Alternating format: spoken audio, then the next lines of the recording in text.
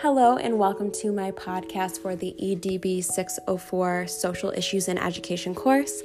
My name is Emily Forte and the topic that I will be presenting on is the School-to-Prison Pipeline. And my topic is stemming from the article by Dr. Susan McCarter entitled The School-to-Prison Pipeline. Dr. Susan McCarter is an associate professor of social work at the University of North Carolina in Charlotte. Her research focuses on forensic social work with adolescents, specifically addressing race and ethnicity, juvenile justice, child welfare, education, and health. She began her career as a juvenile probation officer, and she also did work as an inner-city mental health counselor and a policy analyst in Virginia, which is where she earned her Master's of Social Work in Clinical Practice and PhD in Social Policy. McCarter currently leads UNC's Racial Equity Skill Building Caucus, and she also leads multiple funded research studies examining the school-to-prison pipeline, juvenile justice, and racial equity, and she speaks and trains nationally on these topics.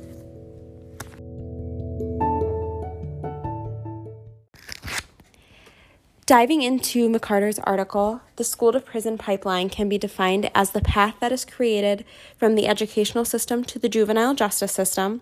McCarter's article begins with facts and numbers representing the increase of suspensions in juvenile crime over the last couple decades, with the numbers doubling and sometimes even tripling. There are several factors that are thought to have attributed to these increases. For example, in 2001, the No Child Left Behind Act was passed, which was supposed to improve academic outcomes for disadvantaged learners. However, instead, schools experienced more pressure, overcrowding, extremely diverse student populations, and inadequate resources. Furthermore, school-based offenses are where the school-to-prison pipeline is believed to begin. The most common school-based offenses being disrespect, disruptive behavior, communicating threats, petty larceny, or fighting. Reading these popular school-based offenses made me think back to Gorski's text, Reaching and Teaching Students in Poverty. Gorski addresses how there are many biases that are directed specifically at certain populations, and many of these biases, such as disrespect and disruptive behavior, go along with these biases that are commonly attributed to certain populations. Furthermore, factors that affect the school-to-prison pipeline are zero-tolerance policies, race and ethnicity, testing, exclusionary discipline, sex, sexual orientation, socioeconomic status, disability and mental health issues, school climate, and school resource officers. There are quite a few factors, as you can see, that are relating to the school-to-prison pipeline. However, I found the most important of those to be the school climate, exclusionary discipline practices, and race and ethnicity. In regards to school climate, I believe that school climate closely ties in with school resource officers and disability and mental health issues. Schools that do not provide students with school counselors or in-school social workers are not helping their students cater to any of their needs that take place outside of the academic environment. Furthermore, school resource officers are being increasingly placed in schools, and this is doing more harm than good because they are creating this very tense environment that is treating discipline way harsher than it needs to be treated in most cases. And then we have exclusionary discipline, which would be out-of-school suspensions and expulsions. And this type of discipline is removing students from the academic environment where school is often this safe place, this encouraging place for students, and it's taking them away from that and leaving them to their own accord to survive, so to speak, in their own community, on the streets, which can often lead to students involving themselves in crimes or in things that may not be the best choices for them. And then we have race and ethnicity. a large portion of the demographic that is most at risk for the school-to-prison pipeline is Black students and Latino students, and this is definitely something to be recognized. And so what can we do to help put a stop to the school-to-prison pipeline? We can use positive and appropriate school discipline measures.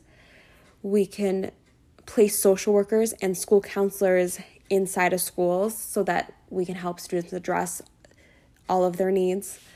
We can improve the school climate, make it a more positive and encouraging environment. We can use culturally relevant pedagogy and also assist teachers with this process by providing them with appropriate professional development. And we can use data to improve the needs of the school.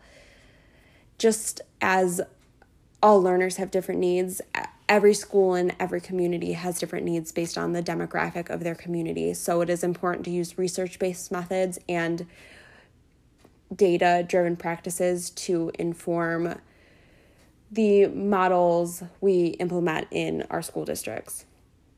And then we can facilitate re-enrollment for students coming back from out-of-school placement. So students who are coming back into the school environment from expulsions or out-of-school suspensions, we can create an environment that is rehabilitating them, so to speak, to come back into the school environment in a very positive and encouraging manner. And we can make ourselves aware that excessive discipline harms our students, our teachers, and our community, and a greater awareness of these factors that affect the school-to-prison pipeline will help schools make the necessary changes.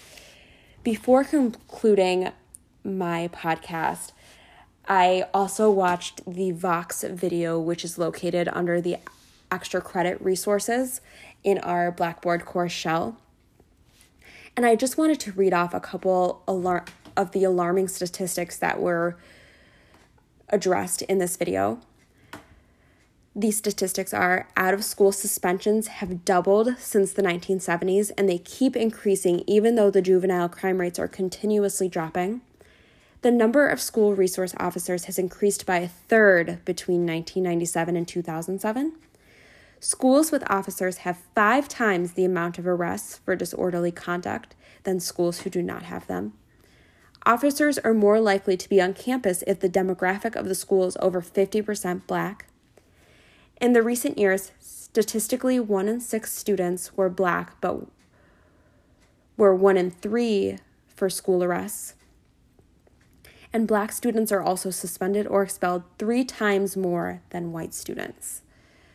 I felt that these statistics were very necessary to address because of how alarming they were. Some of the clips embedded within the Vox video are hard to watch, so I am going to leave that there as a disclaimer. But I would like to thank you for listening to my podcast, and I hope that it was informative and helpful in your journey to learning more about the school-to-prison pipeline. Thank you.